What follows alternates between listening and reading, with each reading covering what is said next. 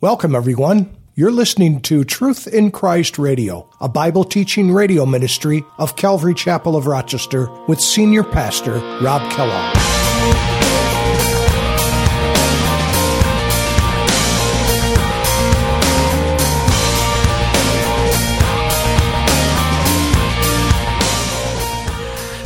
And I love what God orders, He pays for. God was going to make him the first king, even though he wouldn't be a very good example. God was going to give him everything that he needed. So what God orders, He pays for. He's not going to send Saul into this reign of being a king and having to face armies and battles without being equipped by God. And I love that about God. The rock I cling. How can I keep from singing your praise? Can I ever say enough? How amazing is your love? How can I keep from shouting your name? I know I am loved by the King, and it makes my heart wanna sing.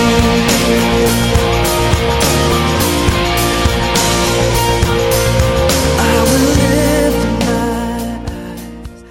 Hi, everyone, and welcome to Truth in Christ Radio. Today we learn that because God called Saul to be king, God gave him signs to build confidence in the work of the Lord. God did not want Saul to doubt his calling later, so He gave him a lot of confirmation.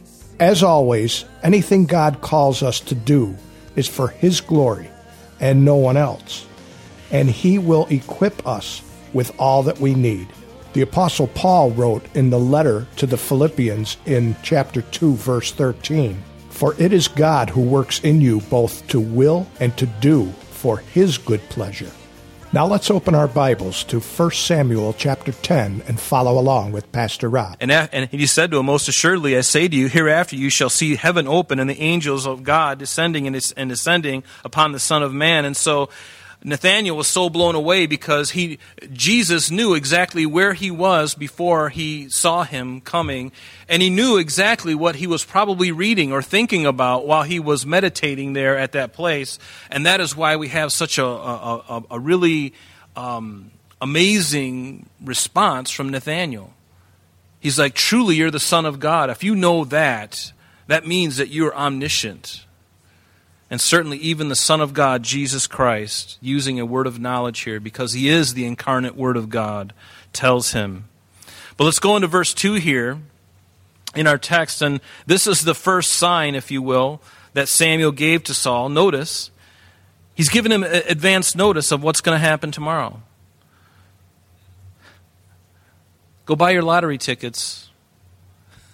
Let me give you the numbers ahead of time. Can you imagine? I'm really glad the Lord doesn't do that because we'd be in a mess. He knows that. That's why He wouldn't do such a thing.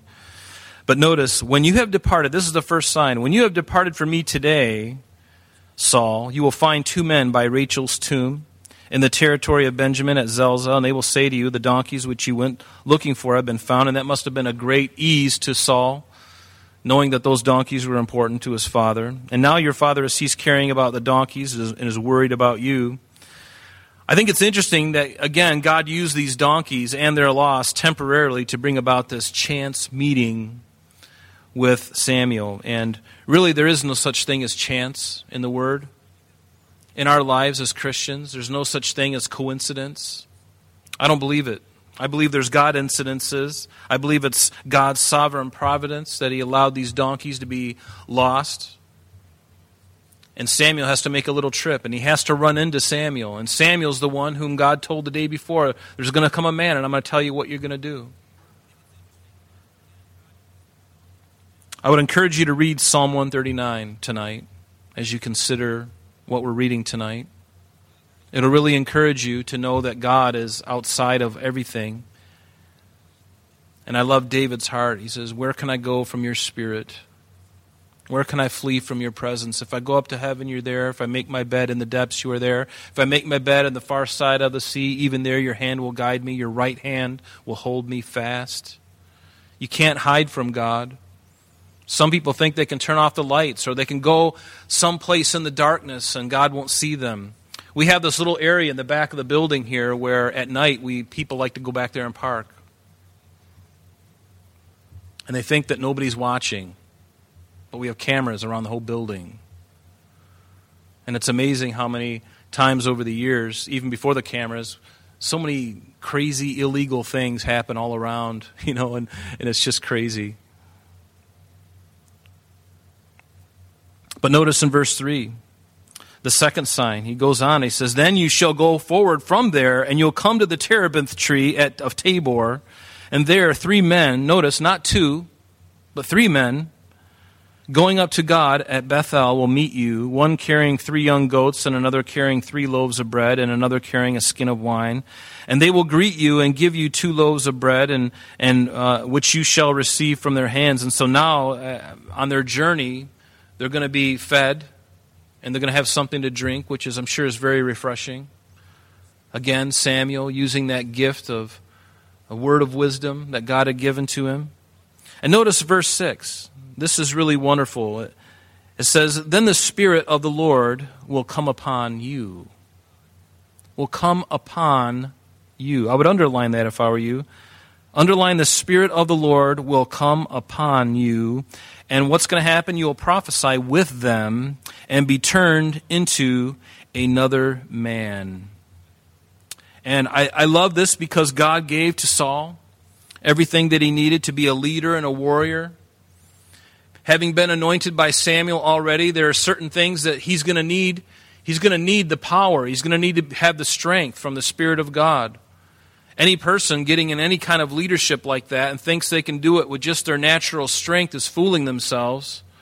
I believe that leaders are called, they're made by God. You don't go to school to become a leader. It's something that God does in you. You can't fake it. You can try. But it's a calling that God places upon an individual. And I love what God orders, He pays for.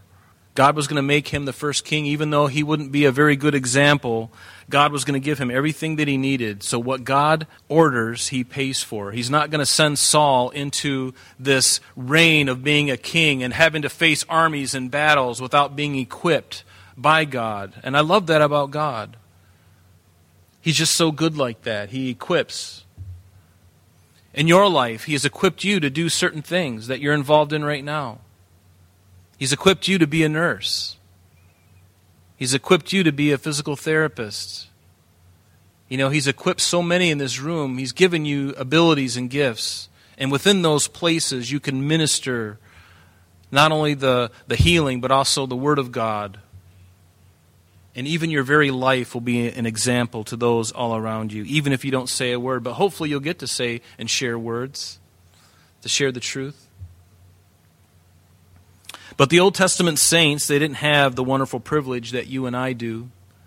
Meaning you and I in the New Testament church, we are indwelt by the Spirit of God. But the Old Testament saints, they were saved by grace as they look forward to the coming Messiah. We already look backward in time to Jesus' crucifixion and resurrection on the cross. And as a result of Jesus being glorified, we not only have the Spirit within us, but we also, at times, at the Lord's doing, the Spirit of God will come upon us, not for our own grandizement, but for His purposes. That's why there's no button that I have on my phone, or there's no way I can make God's Spirit come upon me at a certain time to accomplish something for Him. I just got to be available. And then when I'm in the right spot, and I've had this happen to me a number of occasions in my life where I've been in an office waiting to go into a doctor. I remember you've heard the story about around 9/11 that happened to me. I'm sitting there and everyone's just really wounded and they're really hurting about what's going on. There's still a lot of really unsure. They're really unsure about a lot of things. And the Lord just had me stand up and start speaking to them and start telling them the gospel because I could tell they were hurting. And the Lord's like, I'm going to use you to encourage them. And so it's important that we do that. But we, have the Spirit of God in us. The Old Testament saints, you'll never read where the Spirit of God was in them like it is with us. But the Spirit of God did come upon them to accomplish certain things. You recall in Psalm 51, verses 10 and 11, what did David say in his wonderful psalm? He says, "Create in me a clean heart, O God, and renew a steadfast spirit within me. Do not cast me away from your presence, and do not take your Holy Spirit from me." But in the New Testament church, Jesus said, "I'll never leave you nor forsake you." And what he does permanently. And the Spirit of God, when it indwells a person in the New Testament, the Lord doesn't leave. He doesn't leave. He takes up residence. That's what it means to be born again. We have a unique relationship with the Spirit of God that the Old Testament saints didn't have. They were still saved. They still went to heaven, but it was by faith in what God had told them was coming. They put their faith in God's word, and they were saved through that mechanism, through that way. We are saved, born again, when the Spirit of God indwells us and we believe in Jesus. See, David knew, and he was aware that the Spirit of God came upon him at times, but was not permanently upon him. That's why he would make a statement, "Do not take your Holy Spirit from me," because he was very much aware in his time and in his career where the Spirit of God came upon him, and there were other times that he was not upon him. And God empowers by His Spirit to accomplish His purposes, not ours. It's always about what the Lord wants to do. That's why we can't manufacture it. We can't turn it on. We can't even fake it, neither should we. Again, I apologize for using myself as an example, but it's just something I remember many years ago when I worked for Xerox. I remember we were standing around a machine, and I was talking to a couple of individuals, and I was facing this direction, and I was talking to them about Jesus, and I was kind of, speaking kind of in a loud voice like this, and, and they were asking questions, and I was answering them, trying to, answer them. And I just felt like the Lord was really there. I mean, it was just so obvious, and I was like, I can't remember. I mean, all things were just flooding into my mind that it was amazing. And then toward the end, I look back, and there's a crowd of people listening. And it's just the Lord. It's just the Lord when the Spirit of God comes upon you. And that happened with Peter on the day of Pentecost. He spoke words. But when God empowers those words, all of a sudden everyone is listening, and that is the difference. One person who's baptized with the Spirit, another one who is not, the same message can be given, and one is going to fall flat on the floor, and the other one's going to have 3,000 people giving their heart to Christ. That is the difference, and that's why it's so important that we ask every single day. I would encourage you to do that. Don't be afraid of the Spirit of God. It's okay to be possessed by the Spirit of God. That's kind of weird way to say it, because when we think of being possessed by a spirit, we usually think of demon possession. But people who are possessed by demons don't have any control over themselves. But God doesn't take control over you. He gives you every opportunity. You're not constrained in chains, but He empowers those words, and those words affect people, and it's a mystery, but it's something that God does. And so Saul also experienced the Spirit coming upon him. We see it here, but we also are going to see it when we get to the 18th chapter. It says, "Now Saul was afraid of David." So we're looking forward now into the book of Samuel when David becomes his minister. And it says Saul was afraid of David, and why? Because the Lord was with him, but had departed from Saul. So the Spirit of God had departed from Saul, but was now upon David. And also, in the 28th chapter of Samuel, toward the end of Saul's career, Saul consults a witch at Endor, if you remember. And it says, and basically, Saul was doing a seance with this witch, trying to bring up Samuel from the grave to get information, because God wasn't speaking to Saul, and Saul was getting so frustrated that he's willing to go over to the dark side to get information about the battle and what's going to happen, because God had departed from him, because Saul had turned his back on God and his rebellion. We're going to see that just in a few chapters. We're going to see Saul just being disobedient and not obeying the Lord. But what does it say in 1 Samuel 28, beginning in verse 15? It says, so Samuel said to Saul, and this is where he's trying to bring him up from the grave. Remember, Samuel had died by this point. So Samuel said to Saul, why have you disturbed me by bringing me up? And there they are before this witch. And Saul answered, I'm deeply distressed, for the Philistines make war against me, and God has departed from me. Notice, in his own admission, God has departed from me, and does not answer me anymore, neither by prophets nor by dreams. Therefore I have called you, that you may reveal to me what I should do. Isn't it interesting? If God's not going to answer you, why would you go to somebody else? There's so many things wrong with this. Samuel is dead, and Saul is willing to talk to Samuel because God's not speaking. And it's only by God's grace that he allowed Samuel to even share what was shared here, because notice what he said. Then Samuel said, so why do you ask me, seeing the Lord has departed from you and has become your enemy? So Saul recognizes, Spirit of God is not with me. He's not upon me. And a man who doesn't have the Spirit of God on him and he's in a position of leadership, he becomes desperate. And naturally so. But he never examined his own heart and said, instead of turning from his rebellion, turning from his self-will, turning from his timidity and asking God to empower him, instead of that, he consults a witch whom he had outlawed, by the way. So now he's going to a woman who's scared to death when she sees him, thinking that she's going to be put to death once he gets the answer that he wants. And we see the Spirit of God coming upon Old Testament believers. We see it in 1 Chronicles chapter 12. It says the Spirit of God came upon Amasiah, the chief of the captains. We see it in Numbers chapter 24. The Spirit of God coming upon a false prophet by the name of Balaam. You remember Balaam? In Numbers 24 it says, now when Balaam saw that it pleased the Lord to bless Israel, he did not go out as at other times to seek the use of sorcery, but he set his face toward the wilderness, and Balaam raised his eyes, saw Israel encamped according to their tribes, and notice, and the Spirit of God came upon him. It didn't come in him, it came upon him. So the Old Testament believers, they had this ability, the God came upon them. He didn't indwell them like you and I. And I'll prove that in a minute. But the Spirit of God also came upon other judges of the Old Testament. We see Othniel in Judges 3, verse 10.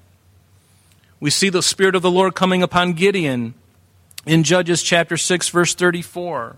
We see the Spirit of the Lord coming upon Jephthah in chapter 11, verse 29. And also in Samson, this unlikely character who was completely given over to the flesh and not really a good example at all. We find that the Spirit of God came upon him at least 4 different times. We see it in Judges 13, verse 25, chapter 14, verse 6. We see it in chapter 14, verse 19, and finally in chapter 15, verse 14. So the Spirit of God coming upon them. And why did he come upon them? Remember the last thing that happened with Samson? He says, Lord, just this once, as his eyes were gouged out, as he became sport for the Philistines.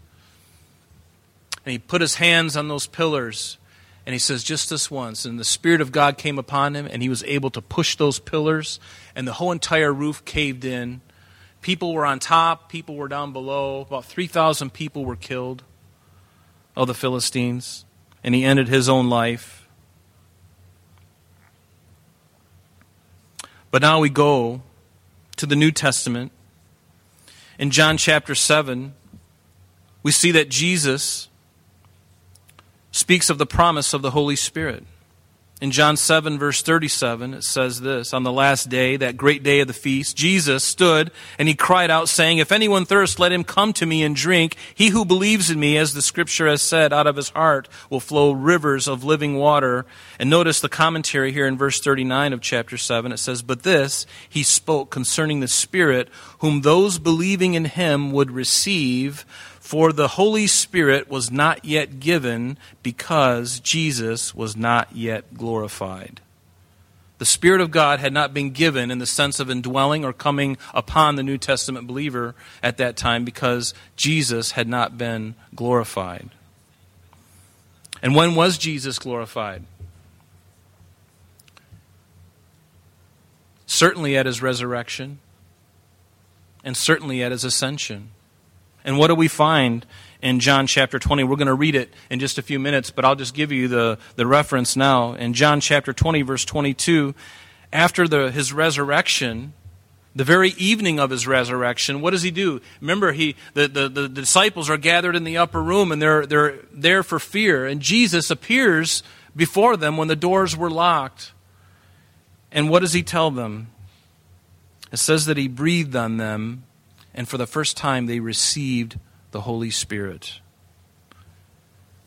Were they saved prior to that? Absolutely. But did they have the Spirit of God indwelling them? I don't believe until this point. Because he breathed on them and they received the Spirit of God into them. Now they were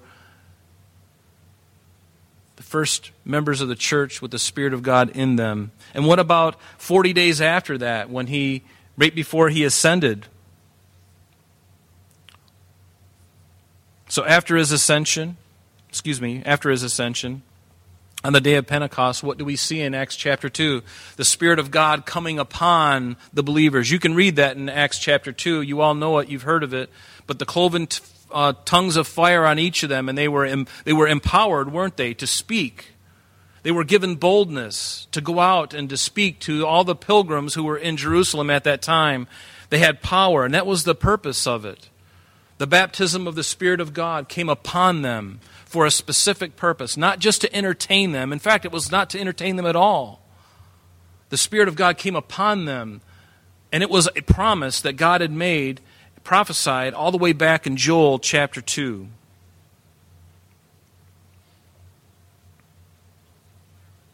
And so God came upon them. He breathed on them. And then after the day of the resurrection, then after his ascension, on the day of Pentecost, the Spirit of God had come upon them. And now Jesus was glorified. Now the Spirit of God was poured out. And we see this threefold work of the Holy Spirit with you. Maybe you've heard this before. I'm sure you have. You've been here at any length of time. There's three different relationships we have with the Spirit of God. He's walking with you, which is the Greek word para. He's in you, which is the Greek word en or en. And then upon you, epi. Okay? And so in the Old Testament, the Spirit of God came upon them, but in the New Testament, the Spirit of God comes into us and also upon us. If you look with me at John chapter 14, this is what Jesus said. Remember, chapters 13 through 17 of John are really what was recorded while they were in that upper room the night of the Last Supper. And what does it say in John chapter 14? As Jesus is there with his disciples, he says, "If you love me," this is verse 15, "keep my commandments, and I will pray the Father, and he will give you another helper, another comforter, that he may abide with you forever, the Spirit of truth, and whom the world cannot receive, because it neither sees him nor knows him, but you know him." And notice this, "for he dwells with you and will be in you. I will not leave you orphans, I will come to you." Notice, Jesus spoke of two different relationships that we have with the Spirit. He told them, He's with you guys right now because I'm with you. He's with you. He's coming alongside of you. That's what the word means. With is para. He's coming alongside of you. He's wooing you, if you will. Do you remember before you were saved, the Spirit of God wooing you? He did. That's what brought you to faith. I remember those days. I didn't care to know Him. Somebody had shared the gospel with me many times, prayed for me, and I knew the Spirit of God came alongside of me so many times, and I rejected Him. But there came a time when I said yes. Actually, He just kind of hit me like a ton of bricks, and He came in me. And there's the other relationship. I'm sorry, that's all the time we have for today, but please join us next time as Pastor Rob continues our study in the book of 1 Samuel. Calvary Chapel of Rochester is located at 2503 Browncroft Boulevard, Rochester, New York, 14625. You can reach us at our church office between 9 a.m. and 4 p.m., Monday through Friday, at area code 585-586-3140. If you would like to have an audio CD of today's message mailed to you in its unedited form, simply mention today's date when contacting our church office. You can also contact us via the web by logging on to www.calvaryrochester.com. There you will be able to access a number of useful things, such as information concerning our beliefs, our ministries, contact information, our location, service times, and much more. You can also download or listen to the radio and sanctuary messages free of charge from the teachings link at the top of the page. To listen to Calvary Chapel of Rochester sanctuary messages or Truth in Christ Radio on your mobile device, just subscribe to both through Google Podcast or Apple Podcast. You're also invited to join us on Sunday and Thursdays through live streaming of our services and Bible studies. Just click on the online services link on the website. We're so glad that you could join us today. And if there is any way that we can bless you with your walk with Jesus Christ, please don't hesitate to call our church office. Remember, Jesus said, "I am the way, the truth, and the life. And for this cause I have come into the world, that I should bear witness unto the truth. Everyone who is of the truth hears my voice." May God bless you in abundance today as you walk with Him. And until next time, this has been Truth in Christ.